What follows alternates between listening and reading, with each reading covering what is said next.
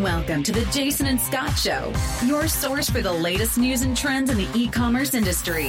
Featuring host Jason Retail Geek Goldberg, SVP of Commerce at Razorfish, and Scott Wingo, founder and executive chairman of Channel Advisor. Here are Jason and Scott. Welcome to the Jason and Scott Show.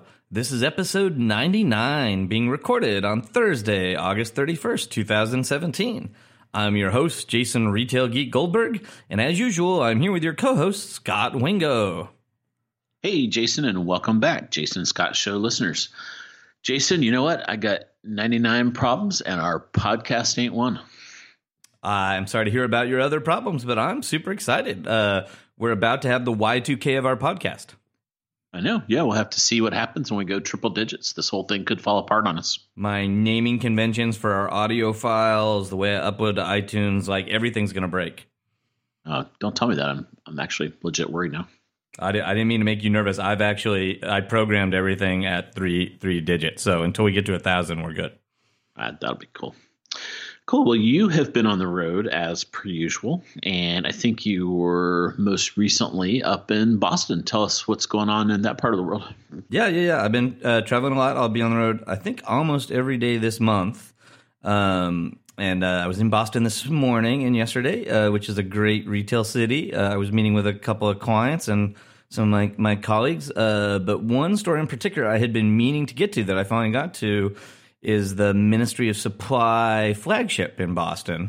And this is an apparel retailer. And what's particularly cool is they have a make-on-demand wool blazer machine in the store. So you configure and order your blazer, and they literally knit it in the store on demand. So it's kind of, which is definitely a potential future evolution for a lot of retail is kind of, make to order personalized products at mass scale and pushing manufacturing out to the edge and all these things. And, in the distant future, we might have a lot of this manufacturing capability in our homes. But for many years before we have that, it'll make sense to be putting it into retail stores. So I just think it's a kind of interesting concept to watch. And I saw them sell a couple of sweaters while I was there, and definitely not a perfect experience at the moment. I think it takes about 3 hours to knock out one of these sweaters. So you're ordering it, you're leaving the store to do some more shopping, and then coming back later that day to pick it up. Very cool. So you don't just stand there and robots kind of sew it onto you Westworld style, or that's not how it works? That would be awesome. That will be a future version. No, it's a pretty big machine that looks like a fancy 3D printer. It's pretty fun to watch. And what's interesting, you'd almost expect that that it would be a little gimmicky and that the product wouldn't be that good, but it's a stylish wool blazer, and it's like the yarns are like high-tech wool. It's like an athletic performance wool, so it's intended to breathe and wick, and it's meant to be a convenient travel garment that looks stylish but doesn't make you too hot and sweaty. Cool. How do they get your body measurements with a Kinect kind of a thing? No, so they are not doing like a 3D scanner for the body measurements. They measure you the old-fashioned way with a tape system. But one of the disappointments is they are not custom making the sizes yet. So they measure you, but they measure you to figure out which of the standard sizes they'll make you. So you can custom pick the colors, and some options and things like that, but you can't, for example, say I want 2 more inches in the chest or shorter sleeves or something like that, which seems like a obvious thing you'd want and expect in a made to order garment.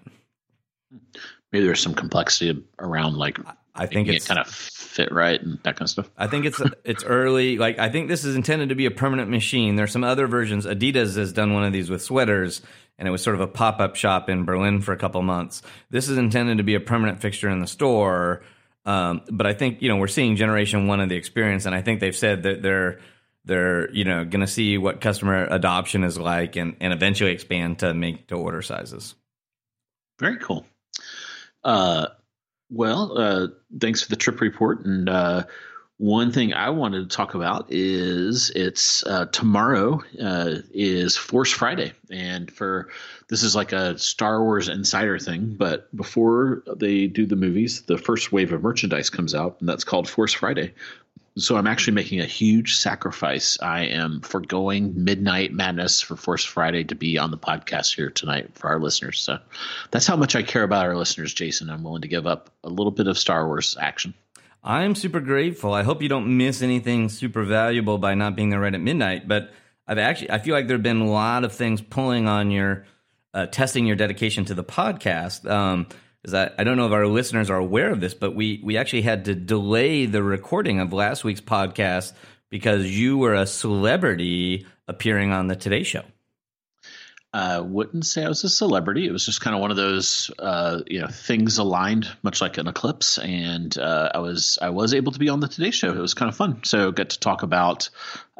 It's funny. I'm sure you've done these things where you talk for 30 minutes about something and they use like a 10-second snippet. But I talked a lot about, and we'll talk about it later on the show, the tie-up between Walmart and Google. So they were looking for experts, couldn't find anyone. I guess you were traveling, and they ended up finding me. And I was the one guy that answered his phone at like 9:30 at night. It's funny. They actually called me first, and they had me send a picture, and then they got the picture and said, "You know what? You have a face for podcast. We're going with Wingo."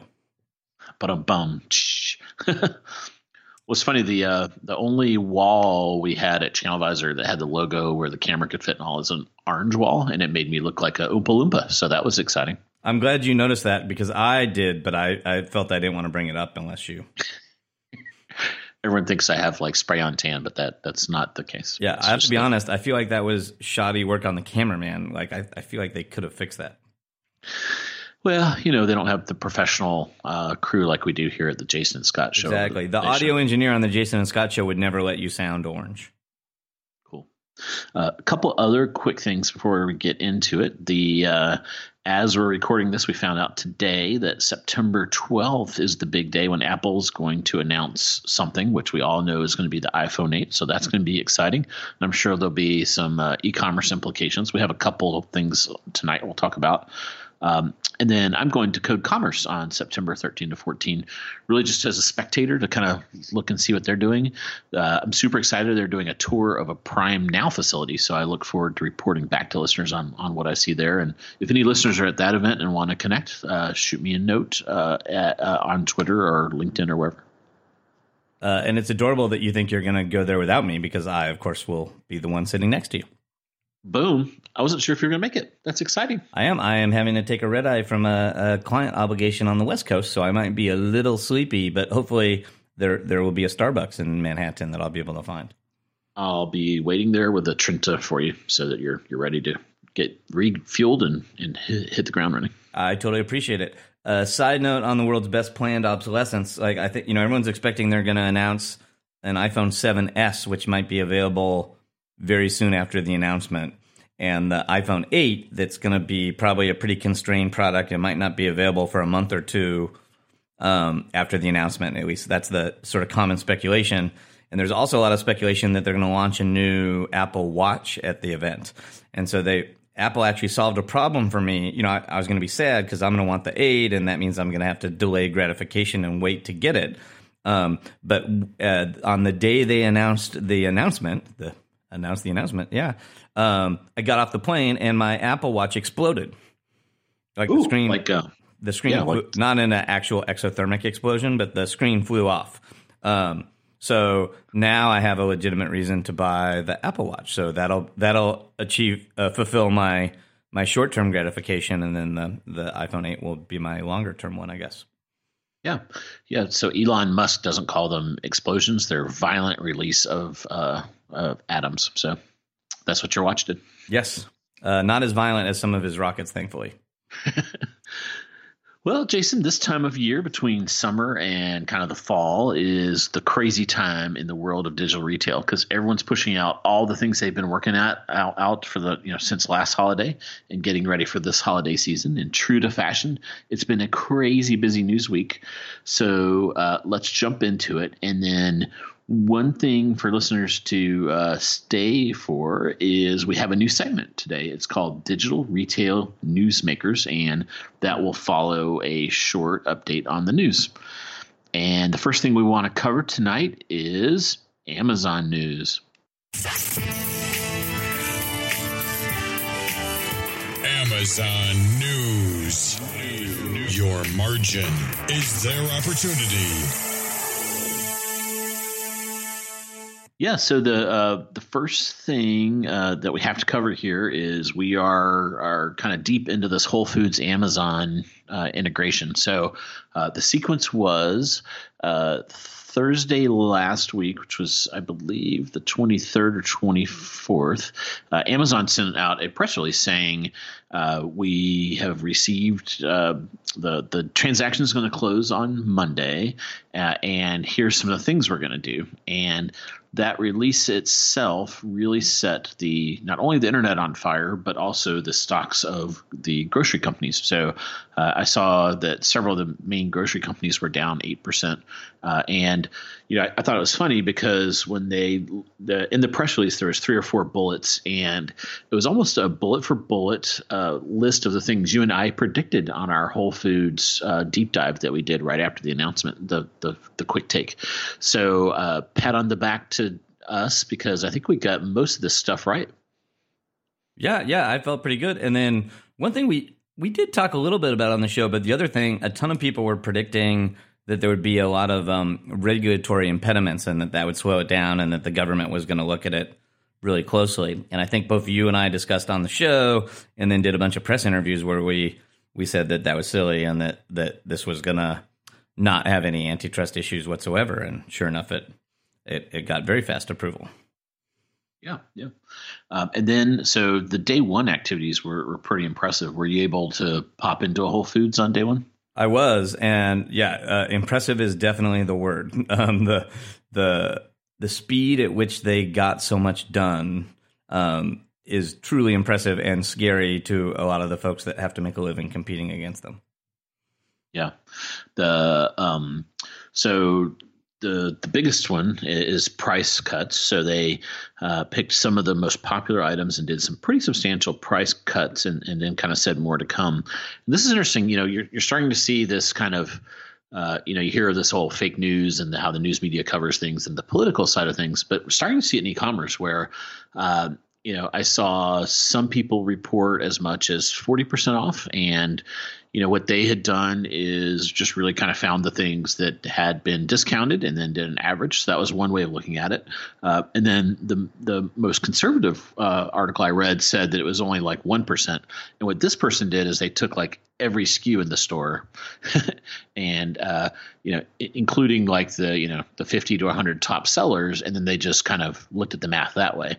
And that one was kind of it's interesting because it was clearly designed to get the worst result. And it basically said, well, the prices haven't changed more than 1%. We checked 10,000 items. And so I thought that was funny that clearly they either had absolutely no idea how commerce works or they were just trying to prove a point that it wasn't that big of a discount.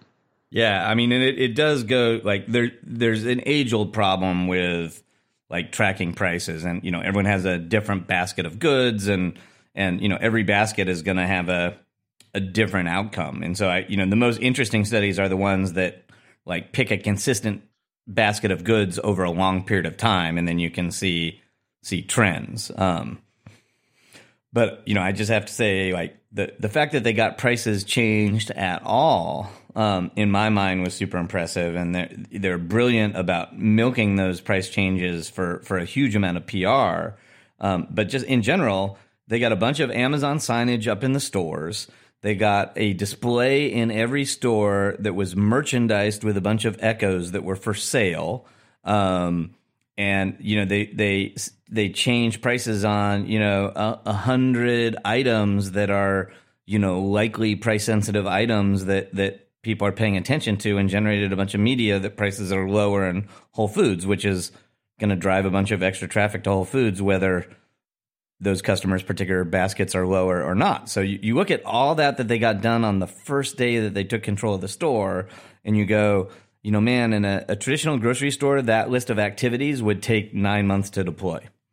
Yeah, and it goes even deeper. So when the arrow kind of points from Whole Foods to Amazon, so the things I saw, they had a really good selection of whole food private label, and that's called 365. Whole 63. Yeah, there's another word in there, but 365. So that was on Prime Now. It was promoted, categorized, and the pricing seemed to be pretty aggressive. I didn't check exactly to the store, but it seemed to match the couple of things I saw. On main Amazon, you had some things. So that was also impressive that they got that done so quickly. Yep, absolutely. They are just operating at a different speed than everyone else, and that should really be a wake up call if you're planning to compete with them. Yeah, the other thing in the announcement that I thought we had talked about that a lot of people poo-pooed, but is definitely happening. Well, I guess two things. So number one, it's not a day one thing because there's an integration, but Amazon Prime will become the Whole Food customer reward program. And then I know folks that have gone in and chatted and heard from cashiers that there will be an overall Prime discount to your entire basket. One cashier said 10%. I have no idea how they're going to verify your Prime. I imagine maybe a mobile app or something, but that's going to be interesting to watch roll out. And then the other one that is interesting, and you and I talked about this kind of being able to. I think a lot of people are really obsessed with this. Well, are they going to just ship? Is it going to become a shipping station and this kind of thing?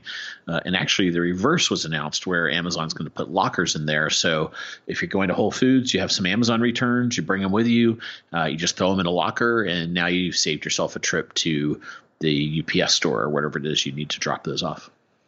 Yeah. No, a bunch of crazy things on day one, and I'm sure we've only seen the first wave of interesting integration. So it's going to definitely be a fun one to watch. Yeah, and then continuing on the Amazon news, one tidbit I saw, we've talked about this on the show a fair amount, where I think the Amazon ad kind of opportunity is way bigger than people realize, and there's a lot going on there. So there was an article in Digiday where they talked about Amazon has really kind of opened up within the Amazon marketing group, AMG and AMS, a lot of APIs that allow for more programmatic bidding. So as you know, being in the ad industry yourself, the biggest advertisers have these pretty complex things they want to do. They want total control. They want to be able to programmatically do things. The first iteration of the Amazon APIs would basically say, or Amazon's ad technology basically said, Mr. Advertiser, that's great, but here's our little system, this tool we've built, you're going to have to use it yourself. And that really kind of delayed adoption. So now when it comes to things like the ability to spin up retargeting campaigns, display ad campaigns, and then programmatic search kind of things, they have APIs out there now that they are pretty actively getting into the hands of advertisers, which I imagine is part of a Q4 push to really kind of dramatically grow that business. So that's pretty interesting, and I still think that's probably the most underappreciated kind of what could be another multi-billion-dollar pillar for Amazon is the Amazon ad technology. For sure. Another interesting Amazon announcement, partly because of the irony, is that they announced a new fulfillment center that they are opening, and the location is quite interesting because they are taking over a 900,000 square foot mall in Randall, Ohio. So this is one of the very first indoor regional malls that closed back in 2005. And, there's lots of talk in the Mallageddon world about, how you repurpose these malls and what new use cases do you have. And, what's the assortment of tenants that you put in there when retail goes away. And, surprise, here's a new answer. We're turning the whole mall into a fulfillment center. Yeah. You think they really turn it into a fulfillment? I kind of envision them having to bulldoze it, don't you think? Yeah. Sorry, the location. Yeah. I think Amazon's fulfillment centers are highly optimized. I don't imagine they would reuse the space. Yeah. Okay. And then everyone called it like a huge fulfillment center. And I think it's going to be 800,000 square feet, which Amazon's building them at like 1.5 to 1.9 now. So it's actually a small fulfillment center for Amazon. Yeah. But I mean, to put that inside, that's a very typical sized, regional mall. And so to your point, like a regional mall is a small Amazon fulfillment center. Yeah. Cool. And then, I think it's interesting because there'll probably be a lot of jobs inside of there too. So I don't know. I think they announced 2,000 people on day one. Yeah. One of these days I want to do the math of kind of come up with a conversion rate for every dollar you lose in retail, and, how many employees is that? And then what's it look like over at Amazon? I think that would be a fun exercise. We'll do a deep dive on it. Awesome. There's a lot of good dialogue around the trends in retail hiring and what happens with, e-commerce jobs go up as brick and mortar jobs go down and all those sorts of things. So that'd be a great thing to deep dive on. Cool. Another quick hit on Amazon. ComScore put out a pretty interesting chart, and we'll put it in the show notes. And what they did is they did one of their ComScore studies with millennials, and they found that, shocker, Amazon is the number one app with millennials. And they asked a pretty interesting series of questions like, what app would it be most hard to live without? And Amazon came out on top of that. And another interesting factoid on that is, you had Amazon at number one, then you had some social media stuff. Google was in there, but it's kind of got a third the size of Amazon. It's just another one of these data points that kind of shows that as people, Amazon has become the de facto kind of product search that people look for, and then B, as people look for products, they are not really going to Google anymore. They're going to Amazon. Yep. And, that isn't surprising. I've just done a bunch of consumer research on behalf of some clients. And, one of the huge takeaways is Amazon is just simply becoming a loved brand. And, they're an important part of the consumer's life. They're not just a place to get stuff. So it makes perfect sense that their app would be the sticky one at the top of the heap. I think there's also a lot of interesting non-Amazon news this week. One of my favorites is there was an article in the Wall Street Journal this week talking about citing Warren Buffett and talking about retail and brands being on a collision course. And this was super exciting for me because I have been that is slide one in my retail trends presentation for the last 6 months. So when Warren Buffett agrees with me, it's one of the rare occasions when I feel like I'm probably onto something. Cool. Did Warren call you for advice on this? He did not. But essentially, like the spin here is retailers and brands have always been frenemies. That retailers have been, trying to create their own private label brands forever, but that a lot of the more recent trends are that the stigma around private labels is going away, and customers are much more happily adopting them, and as a result, national brands are losing their equities. Are losing their equity. Stores are all getting consolidated, so the retailers have more power. And from Warren's position, who owns a lot of CPGs. I think he's saying that the retail and brands are on a collision course and the retailers are winning, which I certainly think is possible in one sense. I think the interesting thing, we talk a lot, like these products retailers are making are no longer private labels. Like they're national brands. Kirkland is the best-selling sells more on Amazon than they do on Costco, right? Like that's a brand. It's not a private label for Costco, and that the Amazon Echo is certainly not a private label product. Like it's the market leading best ecosystem product in its space. So I certainly think that the trend is true. I think it's beyond just private labels. But one of the interesting subtext under this is that this article kind of echoed a lot of articles that have been in the news this week. One of my competitors in the space, WPP, announced sort of a soft revenue quarter, and people are making a lot of conversation around, hey, is advertising or digital advertising dying or weighing? It looks like these big ad agency holding companies are starting to see soft sales. So a lot of people that care about me are asking, if my career is in jeopardy.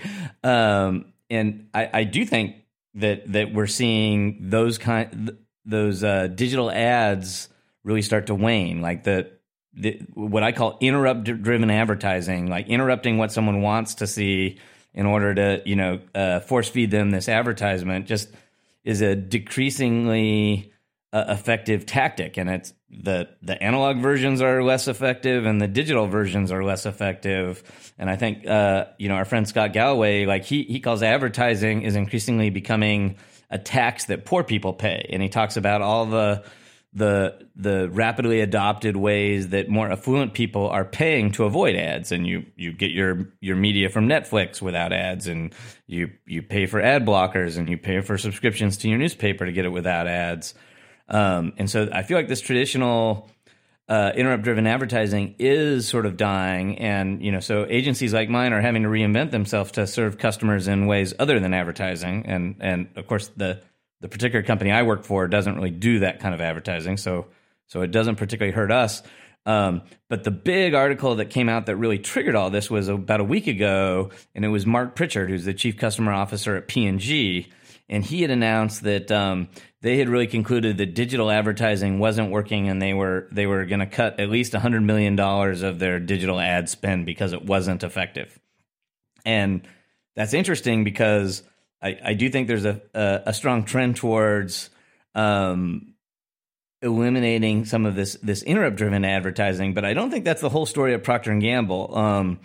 Procter & Gamble has some serious activist investors that are kind of in their shorts right now, and there's a lot of pressure on them to cut costs, and it really looks to me like they just did a brain-dead analysis of some of their marketing activities and are trying to justify the fact that they're having to significantly curtail their spending. So they're doing like kind of brain-dead last-click attribution on a whole bunch of marketing spend, and just saying, hey, we don't anticipate sales are going to significantly go down when we stop spending this $100 million. But it really kind of doesn't feel like they've done a very detailed analysis on how that media is or could be influencing sales in their wholesale partners, and they just seem really rudimentary on the metrics. Mark is like one of the most powerful guys in advertising, and he spends all his time talking about a metric called visibility, like whether or not you can just see an ad. And while it's super important that metric be right, it seems like someone about 32 levels below Mark should be focused on that, and someone at Mark's level should be a lot more focused on how can our marketing tactics drive more profit per human. And it just seems like Procter has kind of lost sight of that kind of view on their digital marketing spend. Some of the articles are interesting because I think so Buffett and then also one of Sam Walton's descendants have sold quite a bit of Walmart stock. And it's kind of confusing because the articles kind of tie them together, but like you can tell the two events have happened separately. And Warren Buffett's not really saying the reason I'm selling Walmart stock is because of this battle between brands and retailers. But it's interesting too because he's kind of with his wallet, he's buying brands and selling retailers, but then he's kind of saying that he thinks retailers are winning that battle. What's kind of your view on that? Yeah, I agree. And I'm a less sophisticated investor than you, but part of me feels like he has a very disciplined investment strategy that is based on value investing. And so in a market where the CPGs are losing power to the retailers, are the retailer stocks becoming less likely to meet his value criteria? And does he feel like if he can pick the subset of winners amongst the CPGs, that those are potentially better value investments, and so better fit his particular investment profile?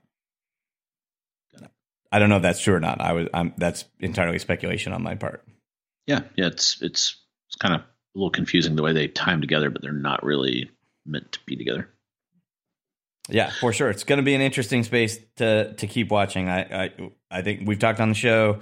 It's going to be increasingly hard to make a living selling other people's stuff, and so what you just are going to see is retailers are going to start looking a lot more like brands, and brands, aren't going to have that retail distribution. So they're going to have to start selling direct to consumers. And so they're going to start looking more like retailers. So I definitely, when we say collision course, I think the two businesses are going to, start looking a lot more the same than different as we progress. Yeah. I'm just glad we have a little break from the Mallageddon articles. It's getting kind of a little old. Yeah. And I don't think we have a bunch of the data points, but a bunch of retailers had a surprisingly good earnings quarter this year. So there were a bunch of companies kind of surprised us with some beats, even if their future outlooks weren't particularly promising. Yeah, I think Best Buy actually had quite a strong quarter and surprised Wall Street even. Yeah, and again though, had caution that wasn't the new normal, and then their stock went way down despite the fact they had a big beat. Yeah, I mentioned it at the top of the show with the Today Show kind of little blurb there, but the other big news in e-commerce was Walmart and Google really kind of deeply partnering to effectively take on Amazon. And I think it's early to call this one, but what's really interesting in this story to me is the whole enemy of my enemy is my friend. So here's two companies that have never really had an alliance I'm aware of, other than I'm sure Walmart's a large Google advertiser and that kind of thing, really kind of aligning and saying, hey, we need to create a counter to this Amazon kind of behemoth that's growing, and figure out what we can do there. It's interesting too, because Google has always played this kind of, we're neutral. We just send traffic to all the different retailers. We don't have a favorite retailer, but it's starting to sound like Walmart is one of their favorite retailers. Yeah, and you think of it like it's increasingly the case that Amazon's big competitors are these platform ecosystems more so than other retailers, and so that puts them much more at odds with Google and Facebook than it does Walmart. So it's interesting, Google and Facebook have some monetization problems versus Amazon's model. And so, Google plus Walmart feels like a more viable competitor to the Amazon ecosystem. And I think you called it, but one of the most interesting parts of that announcement is not that, hey, you can order Walmart SKUs through Google Home, which certainly is interesting. And by the way, Walmart's up to 67 million SKUs now. So they're, it's a pretty deep assortment. But the most interesting thing is Walmart is sharing first party data with Google.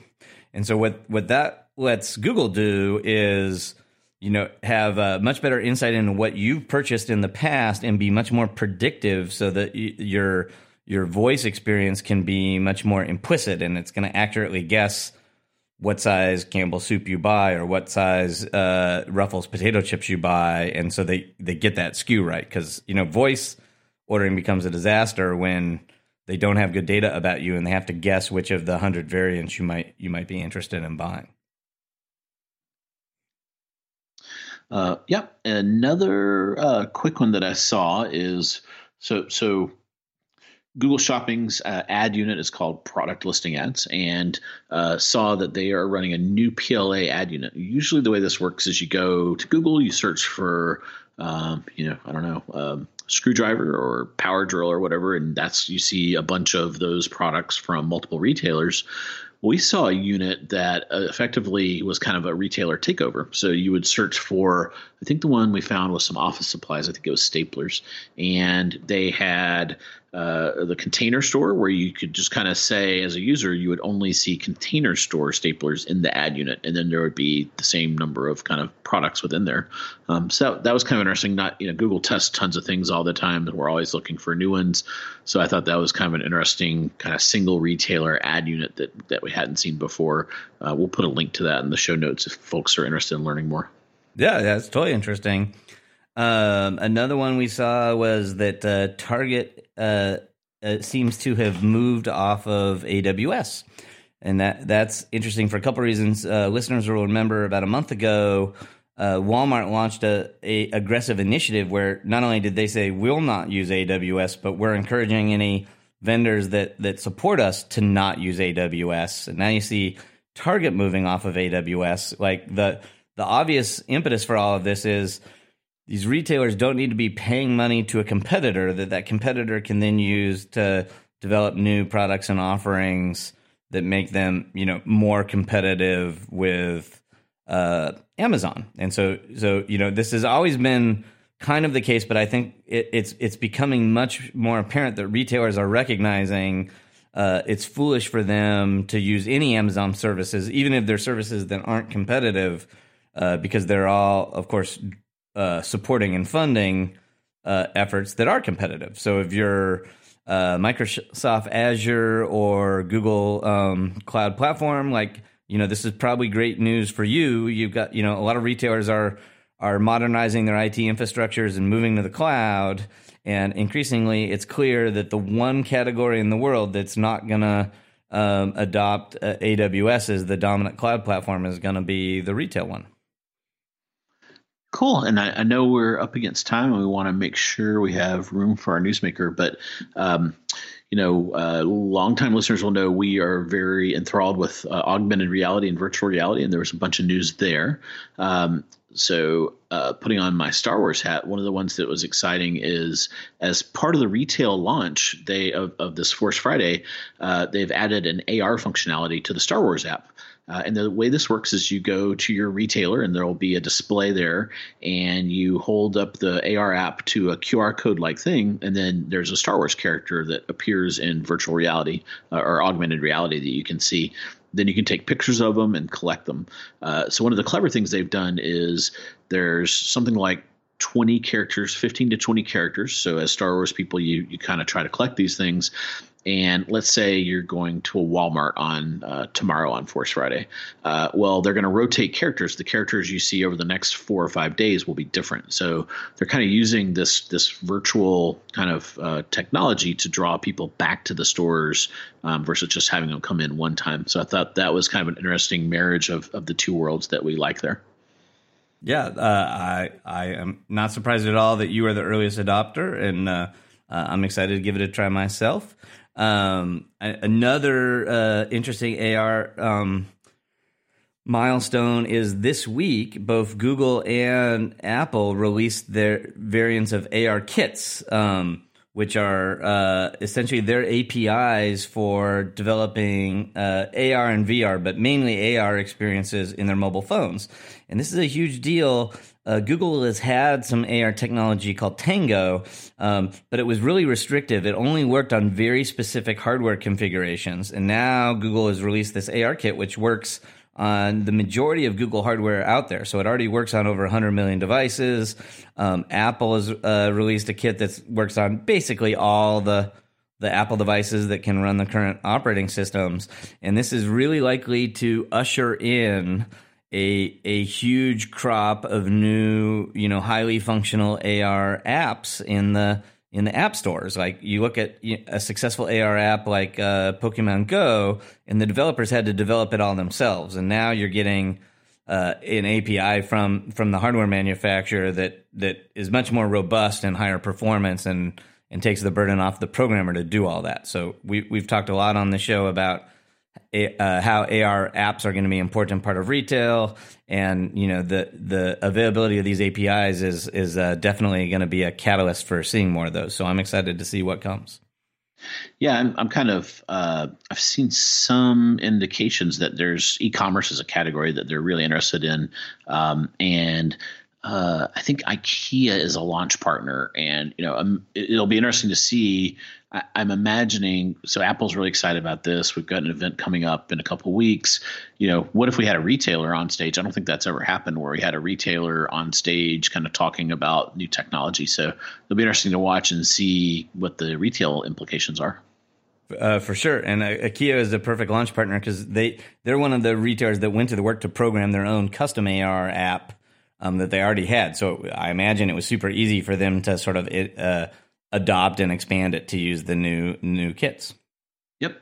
And then the last little tidbit. So company, when we did our deep dive on AR, VR that we talked a lot about is Magic Leap. And the long-awaited patent for their headset was released today or had worked itself through the patent pipeline.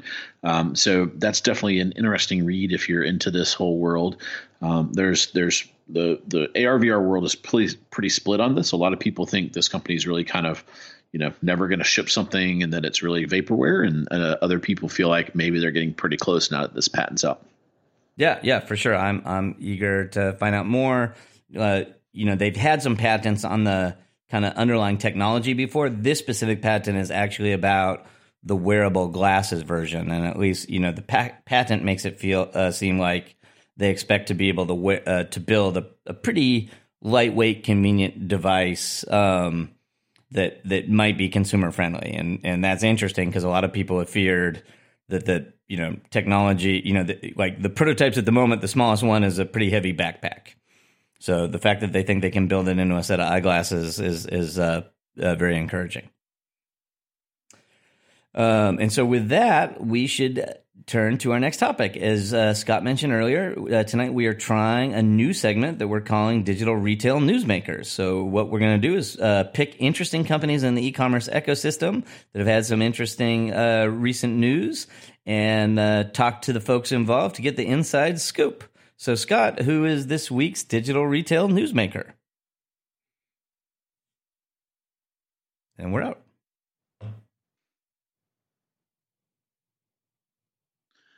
Well, Jason, on August 22nd, which was last Tuesday, Kleiner Perkins, which is one of the bluest of blue chip venture capital firms out there, announced a $40 million investment in Toronto-based Tulip. And here's the kicker. All these headlines about Mallageddon, all the buzz around e-commerce, Amazon, etc., all we read about store closures. Tulip is not an e-commerce company, but it really focuses on providing a mobile application platform to store associates that are in stores. So we're really excited to have Ali Asaria live from Toronto. He is the CEO of Tulip Retail with us here tonight. Thank you so much for having me. Sure. Before we jump into it, I wanted to bring up kind of a beef I have with you. I was a very early BlackBerry user, and from I think I was on the BlackBerry from definitely like 2000 to 2007, 2008. Pretty heavy user. I think I've got all the way from the little kind of pager kind of form to the bigger ones. And my favorite app was Brick Breaker, which I learned that you had some kind of involvement in. Tell us the backstory on that. Yeah, so there's quite a backstory, but it's funny because like for a lot of my career, I always get introduced as the guy who created Brick Breaker. And now it's funny because as time passes, less and less people like remember that game. And so sometimes I feel like the rest of my career is all about trying to recapture the excitement that was created from that one app that I created that was on at one point in time was on like 150 million mobile devices, right? Yeah, have you ever calculated the hours consumed on your Brick Breaker? Oh man, there's actually so many articles written about how much wasted time has been lost, like from even like senior people. Like I think former President Obama used to be a big player. I feel sort of guilty about it, but not too guilty. You are single-handedly responsible for lowering our GDP. It's an evil Canadian Let me try to fix that. Let me try to correct that. Yeah, and then Facebook came along, and it's got to be at least 1,000x the time consumption. So I think you're good. Yeah, could you imagine the numbers on that? So obviously, we have hinted at part of your background, but Ali, for our listeners that don't know you, why don't you give us the recap of what your background is and how you came to Tulip? Yeah, so I mean, my background is, I studied computer engineering at a university called Waterloo here in Canada, and I was really focused on hardware at that time. And I got this neat job at this relatively new company called BlackBerry, and started working there, and eventually worked there full time. But quickly, after I graduated university, I felt like I had to start something, so I started this company. About 10, 11 years ago, called Well.ca, and it was literally just me in a closet trying to build an e-commerce site from scratch. I wrote the code myself, and I was packing the boxes myself. And then Well.ca grew to what is now like one of the largest e-commerce companies in Canada. And so in that process, for the beginning of my career, I literally when I started Well.ca, I didn't know anything about retail, about merchandising, about warehouse logistics and vendor management. I had to learn all of that from scratch as an engineer. And then that kind of led me to what I'm doing now, which is building software for retailers, having been a retailer for a big part of my career. Cool. What tell us more about Well.ca. What did you sell there? So basically, Well.ca was started with me going to my dad, who was a pharmacist, and saying, hey, can I try to sell the products that are inside your pharmacy? It eventually grew to being I would describe it maybe as like diapers.com for Canada. So it sells everything from baby to health and beauty. It's kind of the largest company in Canada in that category online. Okay. And it sounds like it's still operational. So is that something you sold or what? How did you, what was the end result of that? So it was kind of interesting. So I was the CEO up to about 4 years ago. And at that time, we had built so much software there that I actually went to the board and I said, hey, look, there's a ton of value here. I want to step down as the CEO of this retailer so that I can build a software company out of all this great engineering that we have here and the potential for it. And so Tulip actually started with me, promoting who was then the COO to this, who is now the CEO of Well.ca, so that I could step down and pull out a lot of the IP. And that's how we began Tulip, was me kind of saying there's actually maybe more value in this software than there is in the rest of the business. Wow, very cool. And I guess and I don't know if irony is the right word. Scott always corrects me when I use bad diction, but the Well.ca is, as I understand it, is pretty much a pure play e-commerce site, and then it seems like the biggest play for Tulip is clearly an omni-channel pitch. Yeah, so this is kind of the irony of my career, but I think maybe a lot of the lessons make sense, right? Is that so much of my life was focused on trying to compete with physical retailers by building an online retailer in Well.ca. And in that process, I was competing with all these retailers that I eventually built relationships with. And so I would know all the folks at companies like Toys R Us that we now work with and some of the other folks. And what I started to realize was that the thing that I think a lot of us know but haven't figured out how to really capitalize on, which is 90% of retail still happens inside these places called physical stores. And there's so much opportunity there, but it feels like 90% of the innovation is all happening on the e-com side, only on the e-com side of things. So my career is now about kind of trying to take all of that innovation that I learned that we originally deployed in e-com and try to place that inside stores. Right?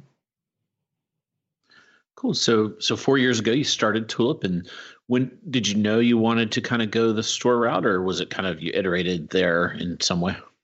Yeah, we started right away saying that stores matter and there's a massive opportunity there. But I don't think we knew exactly what we were going to do there.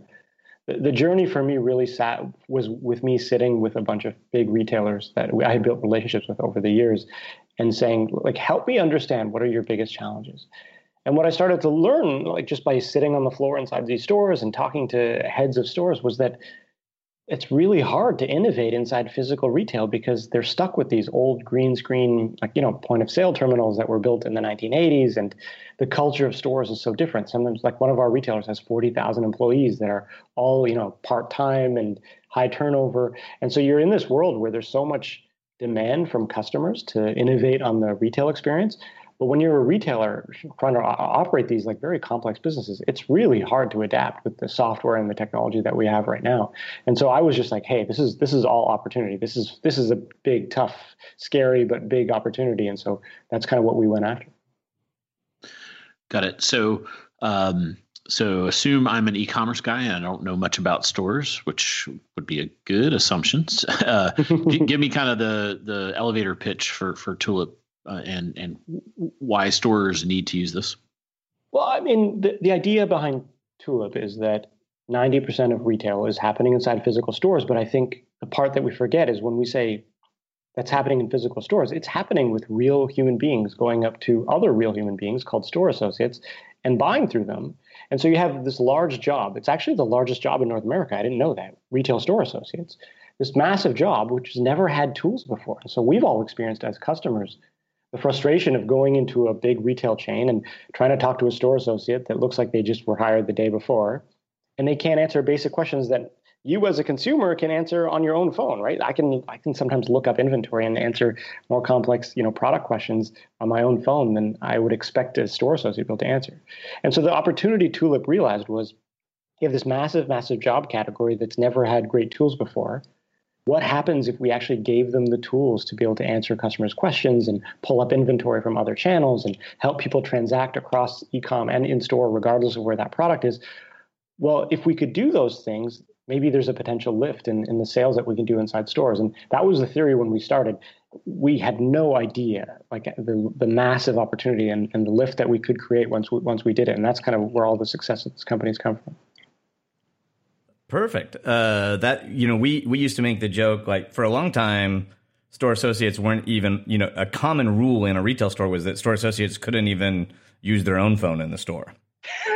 Right? Because I work with these folks, right? So now I sit on the floor. Sorry to cut you off, but I mean, I'm sitting on the floor with these store associates, and I started to see the other side of it. You have these often very young people who know how to use technology because now everybody knows how to use a phone, but they're so frustrated because they can't get access to basic information. Sometimes the only computer they have is the point of sale terminal. So if there's people checking out, there is nowhere for them to like research information. Sometimes they're using their own retailer's like mobile app because that's all they have. And so I feel for these folks now. And even though maybe in my previous career, I used to kind of make fun of them because I see now what it's like being on the floor inside a store. You want to help customers, but you don't have tools, right? Oh yeah, it's believe me, it's a difficult job. And and like originally there were all these rules. Nobody wanted the sales associates to have more technology because, frankly, everyone was afraid they'd be playing brick breaker on it all day long and not talking to customers. So I guess there's some irony there. But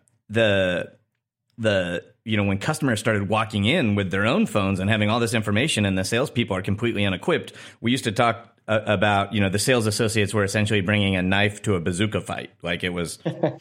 Totally asymmetrical. So it makes perfect sense to start equipping those sales folks. You can help me as an advocate a little bit because as you may know from listening to the show, Scott doesn't really get the value of retail stores. So Scott actually has a drum in his office called Retail Mulligan, and he just constantly beats it. And, in fairness to him, like there are, in fact, a lot of stores closing and there are, in fact, a lot of stores facing some headwinds. But I'd just be, curious, what's your general, like, so, your future is tied to the future of those stores. What do you think is going to happen to physical retail?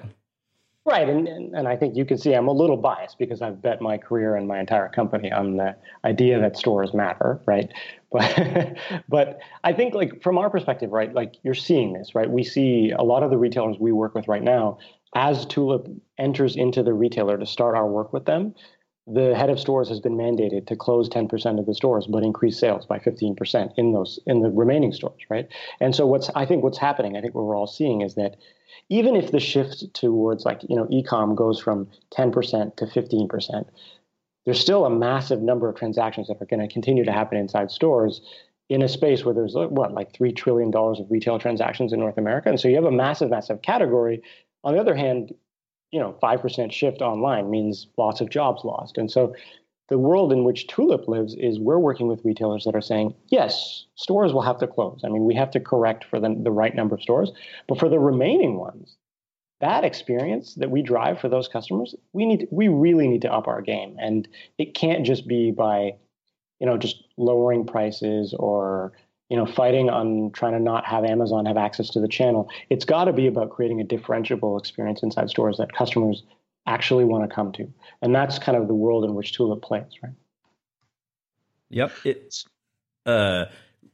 It makes perfect sense. Obviously, like the customer behavior has fundamentally changed as a result of these digital tools that they've now become accustomed to. And like, one of the big examples we always use is ratings and reviews have become super important for customers in making decisions. But none of those digital tools are available in the overwhelming majority of stores, right? And so, a super common problem for a retailer is what is the in-store digital experience that brings all those digital amenities to the shopper that they've become accustomed to from their online shopping? And most of the answers to that question are inconvenient. Like they're super expensive and very hard to maintain, and digital signage and digital fact tags, and there's a lot of baggage attached to doing everything on the customer's mobile phone and having them be kind of heads down in your store. And oh, by the way, it's super hard to get the customer to download your mobile app anyway. So there are all these headaches, and it seems like providing the sales associate, which is the one variable in the store you can control, with access to these digital tools to use on behalf of the customer or with the customer, seems like one of the best solutions to that problem. Right, and I think you see that, right, when people talk about the end of stores. You look at something like the Apple Store, right? Like Apple's in this position where they don't have to open physical stores, but they continue to open them, and they're doing phenomenally well, right? And so I think we see this world in which, like, another retailer we work with, for example, is Bonobos, right? Bonobos started online, did really well, and then started opening physical stores. So you see all these folks who are doing well online still opening stores, but the stores feel very different. In terms of experiences, it's different for a lot of our retailers in terms of how you drive a perfect experience for a customer. We have one retailer that's doing something really interesting, right? They actually pull up ratings and reviews through the store associate's device so they can share that with the customer, because they know that to the customer that matters. But in addition to that, they'll also pull up pricing from other retailers, right? A big part of the selling process for some of the retailers we work with is saying, are you afraid that this product is cheaper on Amazon? Let's go to Amazon together and look at that price, because they know that the customer's thinking that in the back of their heads, right? Wow. So of all the sort of features that can exist on that Tulip tablet, I'm imagining things like inventory information, product information, customer behavior information, all those sorts of things. Like, is there one experience that you feel like is the overwhelming leader? I would just be curious, like, once these things get deployed, like, what's the most go-to feature for the majority of sales associates? Yeah, there's basically two big experiences that we drive that usually drive the most lift, right? The first one is omni-channel selling. So that's the ability for the store associate to say, whether or not the product you're looking for is in the store in front of us right now, I can sell you any product from online and in the store in one basket. And so that's key for a lot of the retailers who can't carry all of their inventory in one location. The second big thing that we do, which is really interesting for us, we learned a lot about it over the last years, is what's called clienteling. And basically, for a high-end retailer, a lot of their business, like a significant percentage of the business for a lot of the best high-end luxury retailers, happens through these one-on-one interactions that they have with customers. And so a lot of what Tulip does in that case is we help retailers write personal emails, like store associates write personal emails and SMS messages to their best customers saying, hey, this just came in. I thought it would look great with that thing that you bought before. I put these three items together and putting them on hold for you, kind of building that really one-on-one relationship that you can only get with a great tool plus a great store associate. Awesome. And so you mentioned Bonobos, which I guess now you get to count Walmart as a customer. It's always a nice upgrade. Yeah. Took like 5 minutes to switch that logo out. And then, what are some of the other retailers that are utilizing your technology? Yeah, so some of the big customers that we're able to talk about include like Toys R Us, which is a big deploy for us, right? There's like 800 locations, I think, across North America. One of our best customers is Saks Fifth Avenue and that whole network of retailers that are associated with them. We work with retailers like Kate Spade and Michael Kors. Chanel is one of our good customers too. So there's kind of a different swath of customers, from specialty retailers like Toys R Us to Bonobos to Chanel. It's been very interesting to see how all of the different retailers work, right? Cool. And then, so as a fellow entrepreneur, I always love to hear the story, to the extent you can tell it, of fundraising. It's pretty clear that you convinced the nice folks at Kleiner to invest in what you're doing, so that they're believers. Is this the first round of funding you've done? And what's the point of view of some of the VCs out there that you're talking to? Do you run into some that are like, stores, what are those, or are they all pretty open-minded to that kind of pitch these days? Yeah, I think that's like one of the tough kind of side effects to the rise of Amazon and all the challenges we talk about when we're talking about trying to compete with Amazon, that I think not everyone knows about, is that it is next to impossible to raise money right now for a business that is in the e-com category, right? Well.ca experienced that a lot, just because VCs are very well aware of kind of how difficult it is to compete at scale once you have to go head-to-head against Amazon. Mm-hmm. And in that same kind of light, when we started Tulip, I started to talk to VCs about what I wanted to do next. And I just was told basically by everyone that I was crazy. They're like, why are you going after this category that's going to be massively shrinking? And oh, by the way, retailers are the worst customers. They're so hard to work with. But we just felt like there was just too big of an opportunity. And I think a lot of the things that scared people about the category, for me, kind of indicated that there was actually something there that people hadn't figured out. Cool. So, one of the things that I'm curious about, Ollie, you mentioned, for example, the customer follow-up use case, or I guess maybe I would generically call it like the clienteling use case. I imagine there's sort of two paths for all those sorts of things. Build that native functionality into Tulip, and so then it's in your ecosystem and all that sort of thing, versus interfacing with all the other tools that those big retailers you just mentioned likely already have in their ecosystem. Does Tulip try to be a complete solution with everything integrated in one big code base, or are you having to interface with a lot of other retail systems, and how's that working out?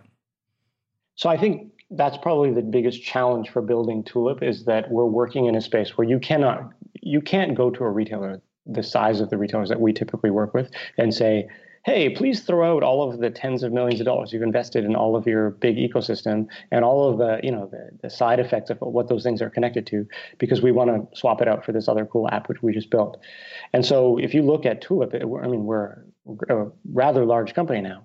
About half of the company literally just does enterprise integrations. And so a typical project for us with a big retailer will take sometimes 6 months, maybe more, to just integrate with 15, 16 back-end systems, everything from SAP to IBM and all of the mixture of stuff that they have.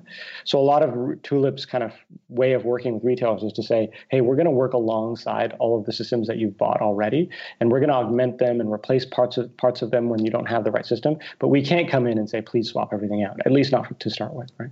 Sure.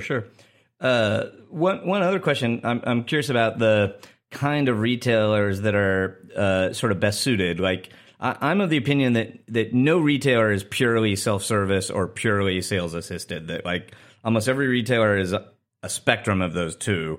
Right. But there are some classes of retailer that are much heavier sales assisted. And obviously some of your early customers, like I would put in that category. But then, there's huge swaths of retail that are mostly self-service. And you mentioned your biggest deployment was Toys R Us. I would think of them as a mostly self-service environment. So I'm curious, am I wrong that you're a better fit in a sales-assisted environment, or what's the strategy there? Yeah, so when we first started, we said, let's focus on retailers where sales associates really matter, where the retailers are saying the store experience, and we want to invest in these people. That's the category we thought we'd do the best in. But then all of a sudden, we started getting contacted by grocery retailers, 7-Eleven type retailers, and quick service. And all of a sudden, we started to realize that I think what we're going to see is that I think personally that every single job in the category of like sales associates and cashiers, all of those jobs will have a mobile device in their hands as part of their job. For some of the less service-oriented one, those mobile devices will be focused on, inventory counting and more of the kind of back-end tasks, and more of the service-focused ones will be more about the stuff that Tulip's kind of very famous for out front and center, sending emails to customers and helping with like product information. But in the end, I'm of the belief that every category of retail is going to have to arm its associates with a mobile device. It's just part of their job. It's just the reality of the next generation enterprise. And so we started with a lot of these high-end folks, but now we're going to be deploying with a lot of the retailers that you wouldn't traditionally think of as being sales associate focused. Very cool.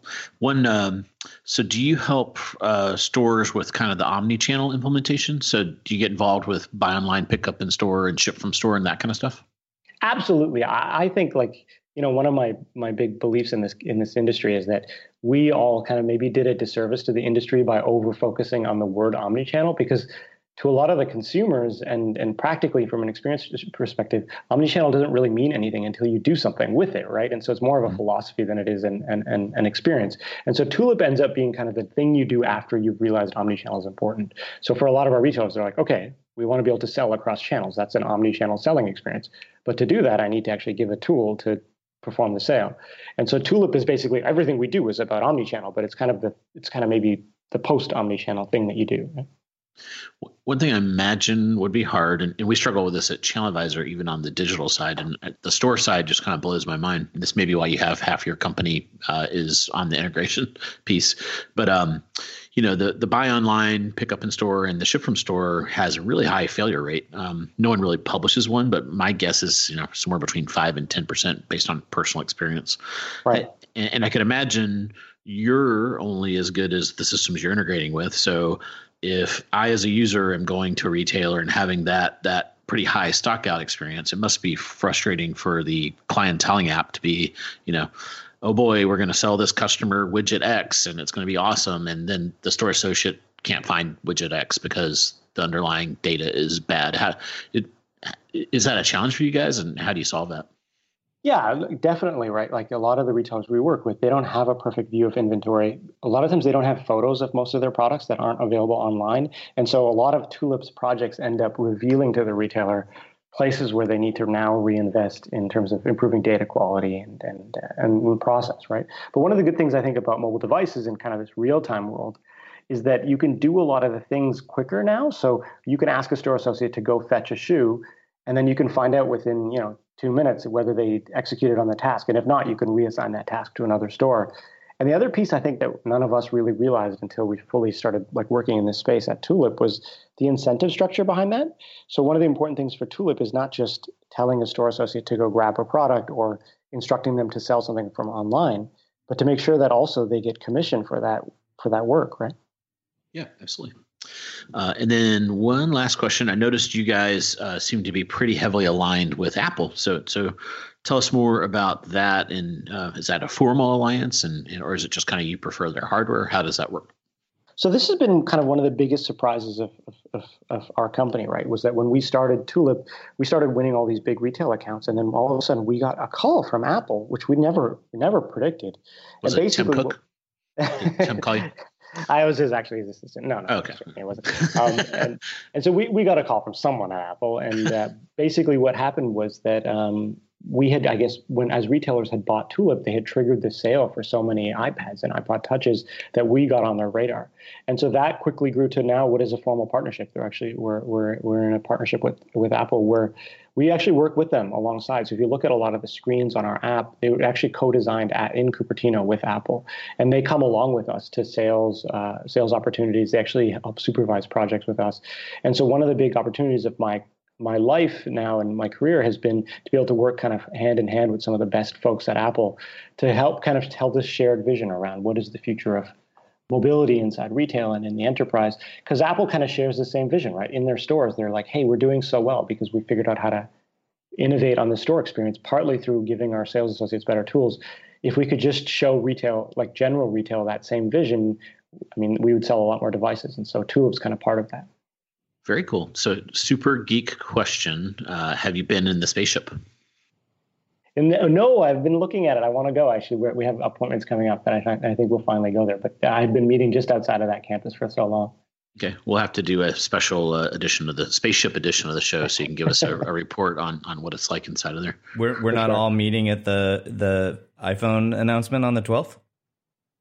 Oh yeah, That's going to actually. They're saying it's going to be beamed from there, right? Yeah. In the Steve Jobs Theater, if I'm not mistaken. Yes, that's what I heard. I heard. One of the things that's interesting to me about the Apple partnership is I've spent a lot of time doing technology inside of retail stores.